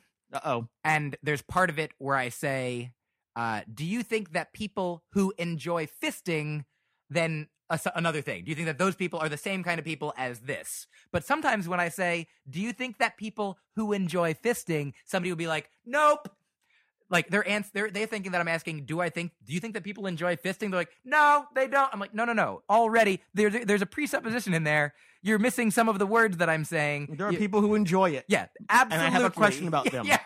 Not just asking in general. Also, even if there weren't such people, I could still. Do you think that unicorns are? Nope, no unicorns. Like, let me ask my question. Traffic and facts. I didn't come to comedy to hear imagination. I just want statistics read in funny voices, please. Now, if you could please tell me the GNP of Nigeria, but say it like a sailor that's been at sea too long. Oh, the winds were rough that day. That year, the winds were so rough that the products were not as gross. We are having fun. Oh man, what a great character that would be. Funny voice, statistic delivery. I only want factual information in funny voices, please. Yeah, and please also say I think at the beginning of everything. Say I think, even though you're looking at empirical evidence. Yeah. All you know is what other people told you. They could be liars. Everyone's liars. This is the meaning of comedy. That and Daniel Tosh. Okay, so nice little tangent there. Yeah. So yeah, I mean, it's just honesty is hard. And also, I was just talking about this at lunch with our friend Myq Kaplan. And I talk about this. To go back for a second to when the thing that John Mulaney called you on when you say, I say this kind of thing. Yeah. Number one, I think I've heard that. Pete Holmes also is, I don't know if John Mulaney called him on it as well, but Pete always on his podcast will be like, I may have said this before, or I've definitely said a thing I say. But that is, and I say it because I don't want it. I know that I've said this before. Of course. It applies to the current conversation, but I don't want you to think that I just said this right now. So that way, when you say that to someone else and they're like, Barron told me this, he's like, he told me that. That he didn't say, I always say. That's what I'm absolving you, because from my perspective, I understand that. But John was also, he was cracking a joke. But I was like, oh, son of a bitch. Here's the thing I've said and will say again and again, past, present, future things, which is really funny as a comedian. Our job is to say things that we've said again and again. You think of them. You restate them until they're succinct. But when you go to an audience, you're not like, here's my opener. My new opener is, here's an hour of things I've said. You know what's... Plus, maybe a few minutes of things that I haven't. I was literally about to say the thing that I think is weird that people say. I was about to say, well, you know what's funny is when people say, you know what's funny... like that's a great tweet. In stand-up, when people are like, it's funny to me when it's like, yeah, I think I assume that this must be funny to you. This is why you're talking about it in stand-up stage. Oh yeah, definitely. I mean, did I earlier say the interesting thing? That's the same kind of thing. Like, just say the thing. Yeah. But you know, it's because funny, when they say it in that context, it's because it has different connotations. It's something that's strange or odd, or I thought this was unique. Yeah. Which is why I try to use strange or odd or unique. Yeah. Or I love it when. That's my go-to. Oh, yeah. I love it when this thing happens. I love it when you use I love it. All right, calm down. Where were we? Oh, yeah. So John Mulaney. Mm-hmm. Yeah. Mulaney? I think it's pronounced Mulaney. So I interrupted myself about to say a thing, but don't remember that thing. What were we talking? What's the thing right before? What we were talking about, ironically, is when people interrupt you, and that's where the conversation. You interrupted yourself. Ooh, you interrupted yourself talking about when people interrupt you or when you interrupt somebody. That's a conversation. But you were saying that in a relationship, it's more charged. Oh yeah, no. Okay, well I'll tell you two things. A couple things. Please. I read this interesting thing, which was I remember it. Okay, go ahead. At lunch with Myq Kaplan. Myq Kaplan. And we were talking about... Okay, I remember where it happened. I don't remember the thing yet. You go on. Well, oh, Jesus Christ. Okay, well, here's what I'm going to say, just so we can clock it. Expectation, that's the next thing I'm going to say. So there was this article that I saw. It was a study that... First of all, I saw this, I thought was fascinating, other thing, which was that the biggest problem with most studies is that it's a really skewed section of the population they're talking to. It's like, especially there was a book, it was about relationship studies and like all these assumptions about sexual ideas and mores. It's usually because these sociologists are at a college and then they ask a swath of college students these questions and then apply that to humanity. No, 21-year-old college students don't have enough experience to say they can say what they think, but it doesn't speak for people who are 40. Also, last I checked, there was a time, some number of years ago, is definitely in the past 15 years, the percentage of Americans who go to college, do you have an estimation? I'm holding scared. up the number of fingers. 1%. Really? I don't know if that's accurate still, but there was a time. And well, 1% is what? 3 million? Yeah. I mean, we're 300 million. It seems, maybe that seems like very low. But 1% is still gigantic. Yeah.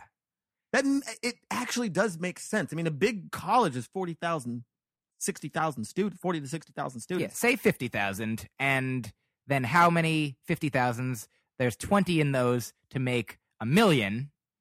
And so then 3 million would be 60 big colleges. It's got to be more than that. Okay, good. Never mind. Okay. Maybe there's 1%. Now that we did the math of the initial check, not so much. Yeah. So never there was mind. this study that said that it was just interesting. It's apparently 40% of all couples who are explicitly discussing whether or not they're exclusive or monogamous, 40% of those people leave not knowing what they decided. Oh, that's not good. No, it's not.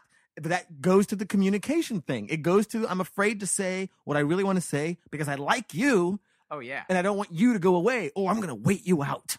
I hear what you're saying, but I'm going to try to change your mind in the course of what's going on. So it's like, but 40% of people who apparently are saying, are we exclusive and monogamous, don't know what they decided, even though they have specifically, explicitly discussed this subject. There was one relationship where I was in that was I wanted to be open in some form, and she was intellectually on board, but didn't want to be like full on. Like my ideal would have been like, we love each other, we don't have other relationships, but we can maybe sleep with a stranger once in a while if we want to, right? Okay. And she was like, I don't want us sleeping with people right away. Let's try to work our way up to that. So how about making out with a stranger? Okay. But penetration of a stranger, not okay. No okay. And so we're like, okay, great. We agree. And then I did something that was not penetration of a stranger, but was not just making out with a stranger. Okay. So I was like, I think I'm on technically ethical grounds here. But I told her because that was the agreement. And she was like, that is not what I thought would be happening. Because you need to spell things out. You do have to spell it out. I mean, you went on a technical loophole. I'm on her side on this one. I didn't go into any loopholes. Uh-oh. I just looped. No holes. You fucking asshole. All right. That was enjoyable. Who are you texting? What's going on? Oh, I'm looking up the percentage of Americans who have a college degree. Oh, did you find it yet? Let's see. This graph shows the educational attainment of the population 25 years and over by age 1947 to 2003. Okay, I'll let you continue looking at those stats. Okay, I think I got it. I think in Figure 1, it's been going steadily up from 1950. Less than 10% had a bachelor's degree or more. That's Figure 1? Yeah. Go figure. I got broken.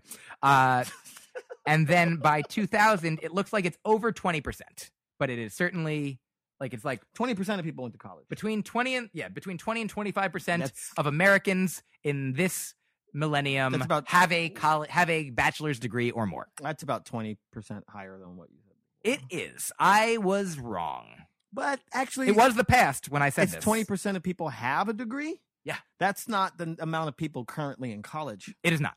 Because 20% of people, that speaks to people who have been in college years ago. Oh, yeah. I'm not saying that college students are a good demographic to judge all of society by. That was never what Not at the time. Okay. No. Yeah. Especially not at the time that they were in college. So, but that does speak to, if this statistic, I'm assuming was done with 3,000 college students or something. So it's like, yeah, in college, probably not. But I think that idea lasts. I think that people, we get attached. And we don't want to let go of people. And then sometimes we don't ask for what we need, so that way we continue to have the person. Yes. And here's the thing. I remembered the thing that you had with Matt. Nope. The actual statistic, though, 1% of people in the world have a college degree. Ah, that's a bigger place. Or went to college, yeah. It was one of the definite. That is absolutely what at that time, 10, 15 years ago, 1% of Earthlings went to college or have a college degree. Makes it a sense. That makes a lot more sense to me. Yep. So what was that? That was expectation.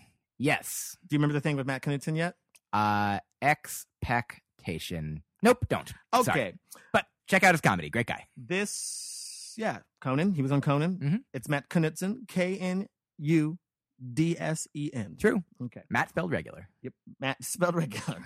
Not like a glossy. K apostrophe. Kamat Knudsen. That would be awful.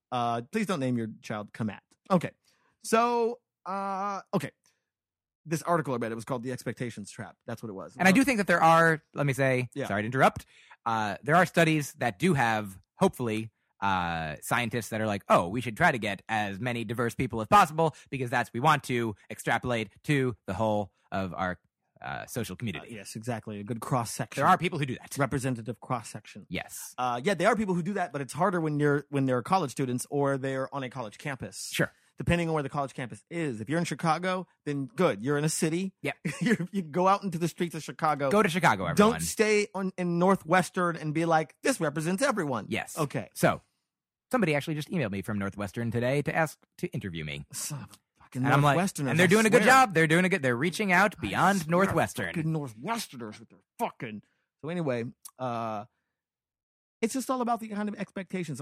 There's this book. It's fascinating. It's called Marriage: A History. Ha ha ha. Written by a woman named Stephanie Kuntz. Ha ha ha. I'll leave that out there. No relation to Dean Ho. Dean Ho? Okay.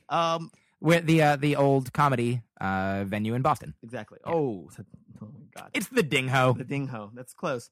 So this book is about the history of marriage, and it's all its different masks. Okay, sorry. Marriage: A History. And she was a big part of this article that I read, and it's just about, like, she said that what we have in marriage now, in North America especially, or the United States especially, is in the history of the world, marriage. We have unprecedented what makes marriage unique now. We have unprecedented freedom to choose whom it is we wish to marry, right? Mm-hmm.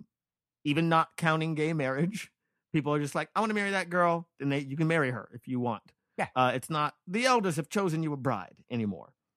Unprecedented freedom, unprecedented expectations heaved upon that one partner. That's the other thing.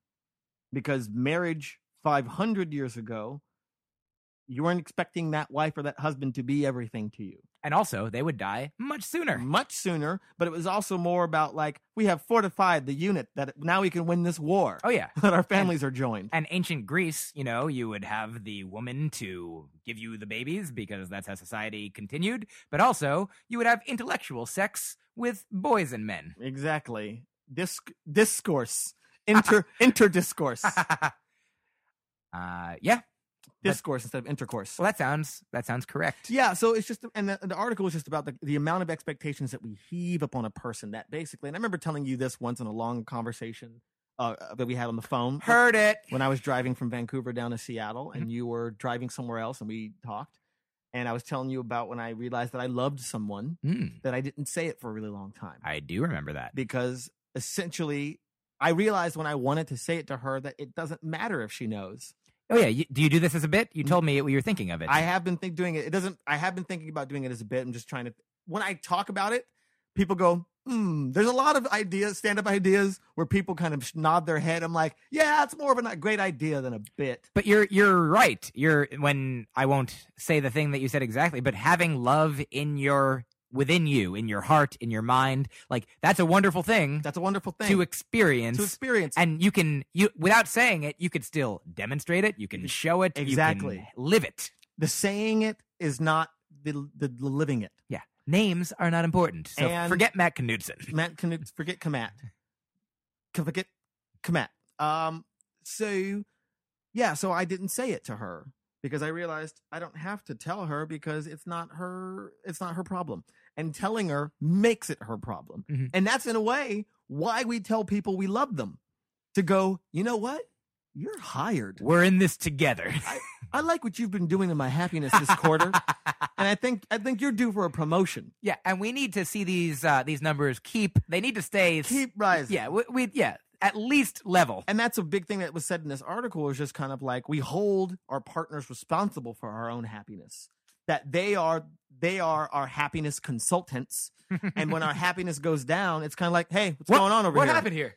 This is not your job. What have you been doing differently? There's been a drop in happiness second quarter. I want to see that happiness up third quarter or fourth quarter. I don't know. I'm going to have to find somebody else. Yeah, maybe I can bring them in to consult with you at the same time. You know? Menage a consultant. Consult-à-toi. Jesus creases. Yeah, but that's the thing where it's just kind of like we go, why aren't they loving me right? Right? Instead of the way that was put, it was like, we think, why aren't they loving me right? As opposed to finding ways to be more lovable. That, and also just be, the classic thing that people say, when they say, like, you can't love, don't love someone else, or you can't love someone else. No one will love you until you love yourself. Like that sort of thing. Right. Like, love yourself first. Like, you have to be you got to masturbate as much as possible. Yes.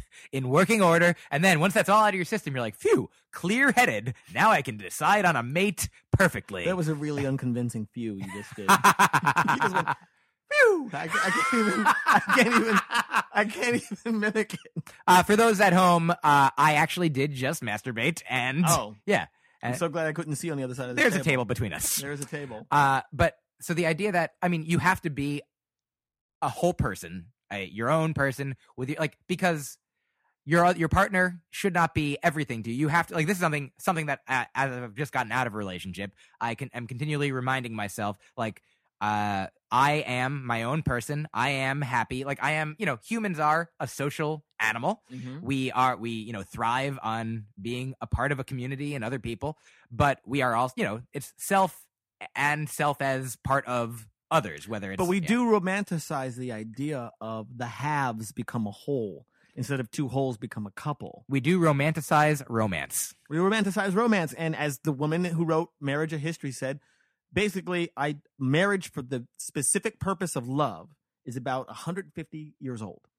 It's Victorian England. Wow. Right? So, but that's not even that long ago. Yeah. It's not that it hasn't happened. It wasn't that it hasn't. There's been societies where you get married and it's because you love that person, but it wasn't the aim and sole purpose of it. Now it is, and in Victorian England is where that started. I knew a couple. I knew a woman who I went to grad school with, and she was in a relationship at the time. I'm not sure if she's in the same one now, but 10 years ago, this woman was telling me about her relationship. They've been together for several years. She was like, we're not married. We're not getting married. We do live together, but we're specifically not getting married because we want to be like the fact that we could leave, the fact that we could pick up and go, but every day we choose to be with one another. Every day we're conscious that this is who we want to be with. This is why we want to be here. Like, that's important to us. Like, the idea that, our culture, obviously there's so many people that are like, the wedding, the happiest day of my life is the wedding. Mm-hmm. Like, but then the marriage is most of the life that you're planning on. Like, man, that's all downhill from here. Like, for me, sometimes like there's so much elation when you feel love for the first time, when you meet like, oh my God, this person. And then it keeps building and building and building. And then, there is a sense in which, like, Doug Stanhope has a joke about monogamy. And this resonates with me so much, that the best feeling, paraphrasing, the best feeling in life is falling in love with a new person. But monogamy is about, companionship and friendship and security and, this partnership. And it's really, it can be meaningful and substantial, but the best feeling is falling in love with somebody new. So when you meet that person and you're like, oh, let's agree to never feel this good again. Like, if you decide to be with them and only them, and I was like, yes. And so for me, that's like where I want to be with one who will let me be with that. Like, the idea of, I love the idea of building a life with one person, potentially, like building whether having a family or not, but having a partner, having somebody who, understands you and cares about you and lives with you, is there with you, is, not fully responsible for your happiness because you're your own person and you do your own things. But then you come every day, you're like, oh, I do choose you, right? Whether you're married or not, but you're like us, a unit. But then also acknowledging that humans are animals that are attracted to other people, and that doesn't detract from your caring for some people. It can make you love them more. I'm sorry, go ahead. Say it, just did it.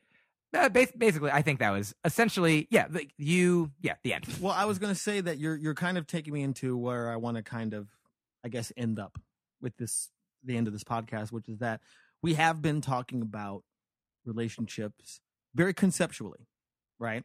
Now, we haven't talked much about our personal goals in those strata. Sure. In those strata as well, and how it is that we're trying to apply what it is we believe. Now, we both subscribe to alternative relationship structures because we're both R's. ARS. Nope. Okay. We're arseholes. Oh, yeah. Okay. I like it. Okay. It's good. Okay.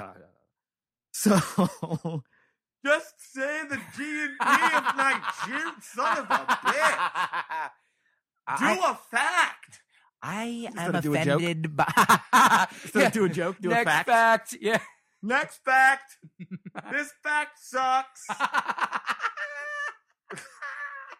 This fact sucks. This fact sucks.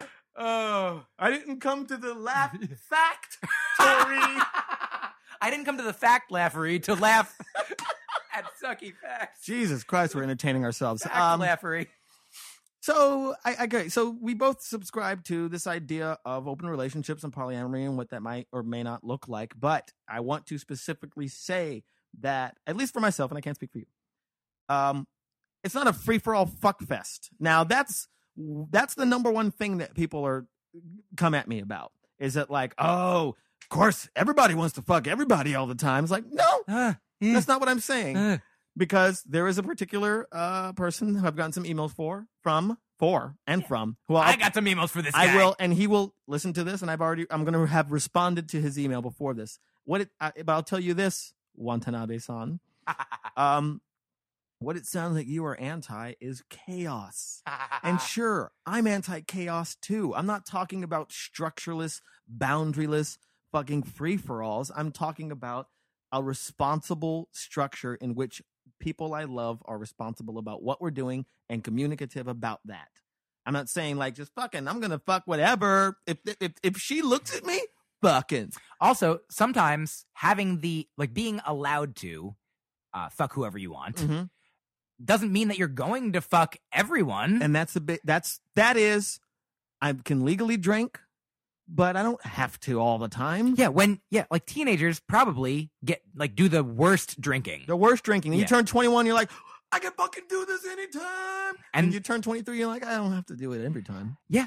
And it's exactly hopefully. So if you're in a monogamous relationship, like a marriage, a long-term thing, that you're like, I can't, and maybe you don't want to. Some people don't. Some people are happy I did say at the beginning of the show, monogamous relationships don't work. That was a joke. Like, some relationships work, some don't. Some are monogamous, some aren't.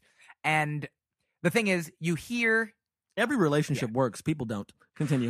Yeah, and that's why the financial institutions fall down. But, weird voice facts. But certainly for me, my experience has been... when I've been in a relationship, like I've been married once, but then I've been in a lot of other like relationships that were a year-ish to maybe 2 years, maybe a little less. But when it got to that point, sometimes I start feeling like potentially a little like grass is greener, and like a year, there's like a few milestones where like, oh, maybe we keep going, maybe we don't keep going, for whatever. Like I've heard that.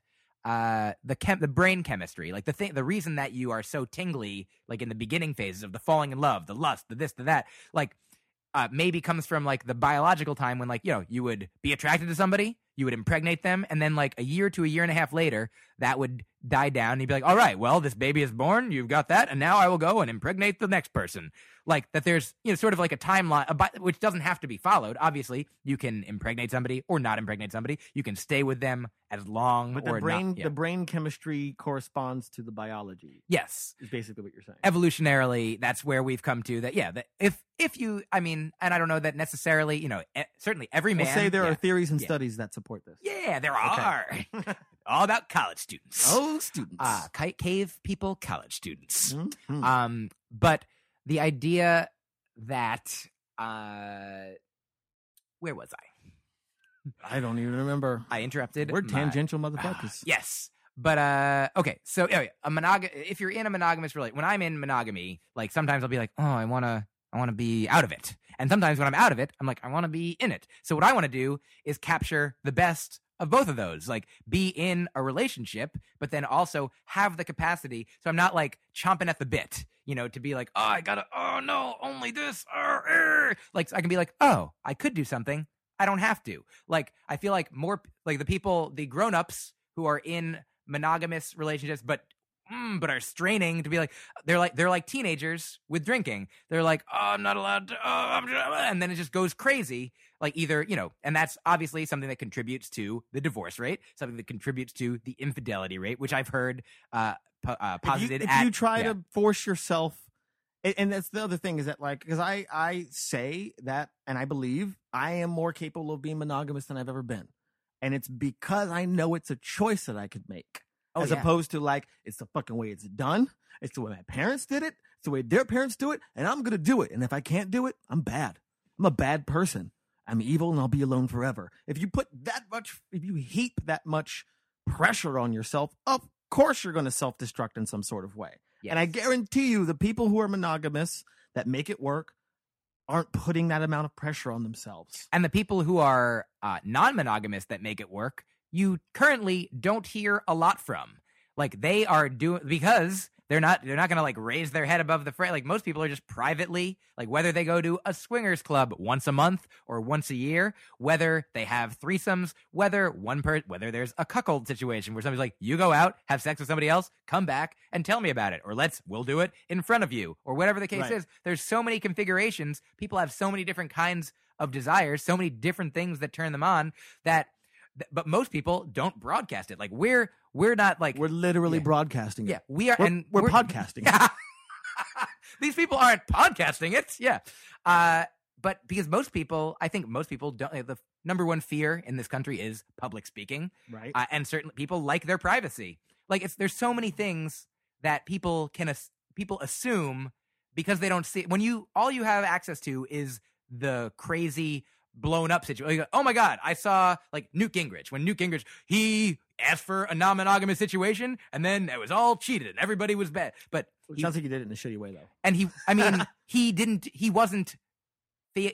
I think this is from Dan Savage again. Right. But like he was cheating. He was not in a loud non-monogamous situation. He was in he failed at monogamy. He didn't succeed at non-monogamy. And then he tried to contort what he was doing to fit the other thing that he wanted, as opposed to being sensitive. Right. He wasn't honest about it at any point. Mm-hmm. Like, so the people who are being honest about it, you're not hearing from because it's not blowing up. The same way that, I think almost half of the people in this country, survey said, admit to having smoked pot. And that is massive. But the legislation is so slow because people aren't there's so many people who are regular, intelligent, adult, responsible humans, smoke pot once in a while, know it doesn't make them want to do coke or heroin or LSD or whatever. They're just like, I just smoke pot once every how often. It's not physically addictive, whatever the case is. And they're just like, it doesn't even need to be legal. Who cares? Like, they're not going out like picketing and be like, hey, this is normal, because they're just like, why do we need to? It's not a problem, other than for the millions of people in jail for pot nonviolent crimes. Well, and then it's also and people get this is a fearful subject also. Of course, people are like, well, what about diseases? And yeah, you just have to be honest. Hopefully, you have to be honest. You got to get tested. You got to fucking be like, okay, well, if we're going to do this, let's do it like this and reduce our risk. But there's always a risk. Oh yeah, if you can not have sex ever, and then you don't have any risk. And if that's what you want, then do that. Right. But if you have sex ever, there's some always risk. a risk. 80% of people have herpes. 80%? I think it's 80% now? At least mouth herpes. Yeah. Oh, Jesus Christ. It's Mhm. very different. It's different than genital herpes. Sure. I was like, 80%? When I didn't see this. But you can Just the herpes facts. Jesus Christ. There There are people I know who I care about very much that have herpes, and some people that I've been in love with. Also, a thing that I learned Mm-hmm. on a recent Savage Love podcast. Mm-hmm. We had a medical, and I've had people have gone to doctors and this has been a thing that like herpes is not normally tested for because it has a high false positive rate. Oh. So if you get tested, if you were like, I demand to be tested for herpes, and it comes back positive, you don't necessarily have it, but because the reason that they don't like to panic people. So if they're like, if you're in a low risk group, if you're like, you don't think you've been exposed to it, you don't know, but like if you're, did you have sex with somebody who had herpes that you know of? Like, no. Generally, they're like, well, then probably you don't have it. And if we tested you for it, it would be more likely to be a false positive than if you were in a higher risk group. So, well, but also I think the bigger, not the bigger point. Yeah, a big point that I want to make here is these things are shameful. agreed. They're these STDs, which are also correctly called STIs. That's a bone of contention. The eyes have it. VIs, venereal infections. A thing they've never been called. Oh, that's never, okay. Sixes, Roman numeral sixes. And then drugs, because you mentioned pot, Mhm. but these are things that are criminalized. Oh, yeah. And that we associate with Diseases are not criminalized. dark, well, yeah, they're not criminalized, but They should be. But if you know someone has an STD, you kind of start treating them like a criminal. You're right. People will start treating you like you did something wrong. When in fact, you might have had something wrong done to you. So I've had, a person I know that has herpes because I'm not going to say it because it makes you sad, but a horrible thing happened to her, and that was the result of it. But when she's going to date someone, has to lead, and she leads with, Yeah. I have herpes. That's the They responsible thing to automatically do. go, ugh, you must be a disgusting person then. Which is not the case. And then you go, well, it's because of this. Oh, that makes me sad now. And also another recent Dan Savage podcast, maybe the same one with this medical consultant. Mhm. They've talked about it a bunch that it is, if you it's such a horrible sounding word because people don't know it, because it lasts forever, because you have it and then you don't get rid of it. You're like, oh no, but different people have differing, most people who have it don't even know it because they don't have an outbreak. That's how many people don't have outbreaks, is that they don't even know that that's the case. Like, so you could get it, not know you have it for years, have one outbreak, freak out at the person you're with now, when in fact you got it 20 years ago. Well, my point is, though, that the shame around these things, Agree. The fear around these things, I think, drives people to act out more. Mhm. I think that if you're shameful about these things, you're more likely to lie about them. If you're more likely to partake in, and this is probably incorrect what I'm saying, but I feel like you're more likely to partake in activities that are more risky, because you're just like, oh, this is so shameful about this. But do you see what I'm saying? Yeah, I'm just saying you hold yourself so tight. is this what we were talking about earlier with like the couples that assume they are monogamous and thus stop using any form They of stop using protection? There's a lot of assumptions in that, because I'm just saying that, like, I guess I'm putting this together too. If you put the societal pressure of it has to be like that, Mhm. it has to be this way, then if you even think about doing these things outside of that and you beat yourself up for being bad because you thought about it, Oh yeah. or because you maybe even did it, then you're more likely, I think, to do those things again. You still need some sort of psychological release, and you're more likely to partake, Yes. possibly, in risky situations and risky behavior that puts everybody at danger. And I read a book, I believe it's called More Sex is Safer Sex. It's like it's not by the Freakonomics guy, but it's another economist, I think, with the same first, I think he's also named Steven something. They're all named Steven. Yep. There was a study about it. Economy did it. Steve Economist. Why, if you name your child Steven, he'll become an economist? Statistics. Facts. Give me the Steven facts. So and this book is full of like really interesting, counterintuitive, but economically, accurate information. Mhm. Like the idea of more sex is safer sex. The people are saying like because of the fear of getting a sexually transmitted infection or disease, a lot of people who don't have the diseases will not have as much sex. But if those people if they became a little more promiscuous, then the pool of people that were safer to have sex with would be so much greater that right now, say of the people who have diseases, if they're not disclosed, like there's people who disclose, and that's great, and you can make a decision or not whether you want to take the risk, take precautions to hopefully avoid getting it from them. But there's people who, if there are dishonest people with diseases that don't disclose, then that's what people are worried about. People are worried about getting a disease from a liar or somebody who doesn't know that they have it. But so obviously get tested, know as much as possible how much of what you have.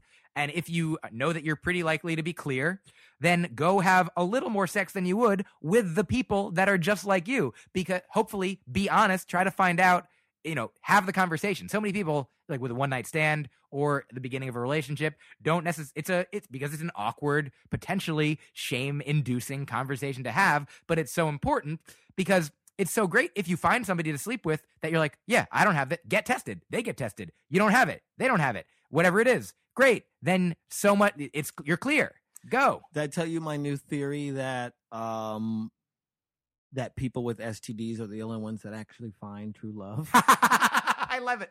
Because it's like, if you tell someone, again, it's such a shameful, anxiety, fear-inducing thing. And if you tell someone, hey, I have this thing that's scary, and they go like, don't care, still like you. Yeah. Well, that's fucking real.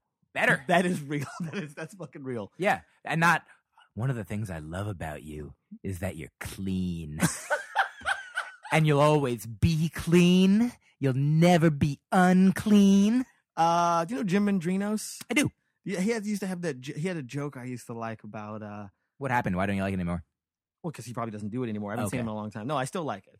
He used to do a joke. I'm assuming he used to do it. Maybe he still does. I haven't seen him in a couple years. You did say he had a joke that I used to like. I took advantage of a thing that you didn't intend. Bitch, Mike! I apologize. It's okay. These things happen. So the joke was basically, and now it's not going to be funny because there's so much prelude. Sorry to interrupt. So it's basically just like people cuss a lot. They say bitch, fuck, shit. And it's like, and it's hard to convey the intention of cursing because we curse so much. Just give me the fuck. So you have to go back to, he's like, I think the way to get it across is to go back to these old cuss words that no one uses anymore to really make your point. I like it. You can't, if you think someone's awful and they walk in and don't go, bitch, everyone's like, yeah, that's a song.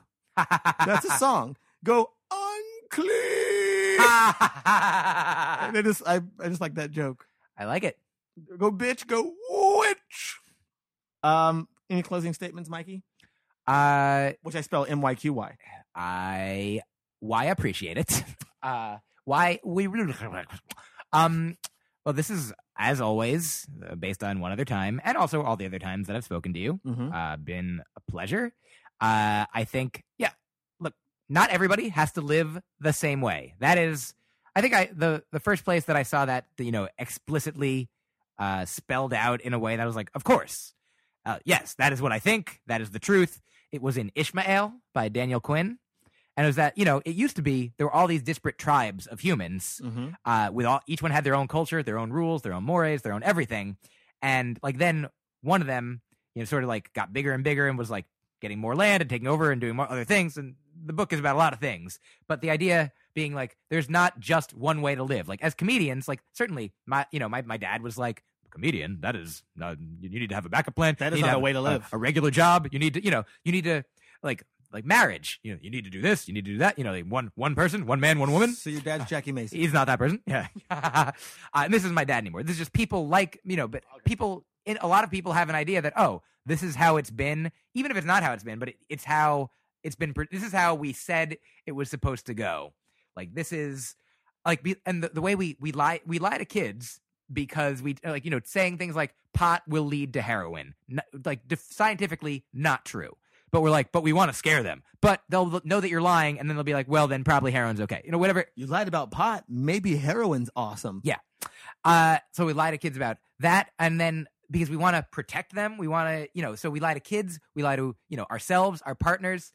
But the idea is that there's so many different ways you can be honest about what you want with yourself, and then be honest with it with the people around you, the people that hopefully like care about you and love you and will love you, even if like we obviously maybe don't have time to get into this, but like I've read a thing in like maybe the New York Magazine or New Yorker Magazine, some magazine that starts with New York. Could have been New York. Yeah, it very well may be, about like it was a profile of a pedophile who had never acted on his instinct, but had gotten scooped up by the system. He got trapped. He got perhaps entrapped. But he went to meet somebody who turned out to be a cop and not a young girl. The question of maybe he would have acted on it once he got there, but he had never acted on it before. But he has no record. He has no record. And there are, again, according to my Dan Savage knowledge base, there's all these people out there who, if you have feeling, there's people who have feelings that they want to have sex with a child but don't. We don't know how many, because they're not allowed to say it. They're not, because if they say it, then they're in the system and they're fucked. They can't, like, and it would be good if they were able to say it safely to a professional and get help, because those people, they don't want to act on it. There's people that they're like, I know I shouldn't feel like this. I don't want to feel like this. But I can't tell anybody because of the shame, because of like, and this repression leads to perversion. And so it would be great if that, even in that situation, more speech, better, honesty with self, with others. Like, because if you're not harming somebody else, then what you're doing, if you're just talking, then that should be okay. Talking should always be okay. And so there's no one way to live means figure out what you want, figure out how to share that with others, and then find others that make sense to have a community, whether it's, romantic, whether it's professional, whether it's, your comedian, minstrel, wandering lifestyle, whether it's, whatever it is, there's people who feel like you there, and you can find them and interact with them, fall in love with them, be with them. Like, there's telling people how not to feel doesn't make sense. It's destructive. Yeah. And telling people don't have sex with a kid, that's good. But then, help them not have sex with a kid. By having sex with them. Yeah. What? Yeah, there's just, you can be however you want. Nothing that you think or feel has to be bad. It's just how you act and who you do it with that is important. I will say everyone can't fit through the same door. And the more people that sounds anti-fat. And the more people trying to do it, the more people will get trampled in the process. Hey, there's a lot of doors. Tell a fact.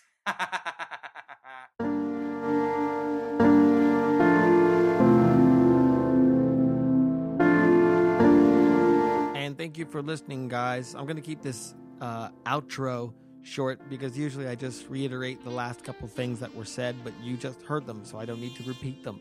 So I will just say thanks for listening. I really appreciate your ears and your time and the real estate you just gave me inside your brain. I totes appreciate. And check out all the podcasts at allthingscomedy.com and baronvon.com. Hell, I've never pimped my own website. Probably because I need to update it. I haven't updated it in a long time. I'm starting to have some dates come in for different clubs and tours and places, not tours, but just different clubs and places that I will be, such as Seattle and Portland, Oregon, and Austin, Texas, and Montreal, Quebec, and Calgary, Alberta, and Scottsdale, Arizona, and other places that are starting to come in. So I'm going to be updating all that stuff soon, and I'm working on new material. I'm trying to get deeper, trying to get better. That's the whole point of doing this motherfucking podcast. What else? That's it. Poopity farts. Bye.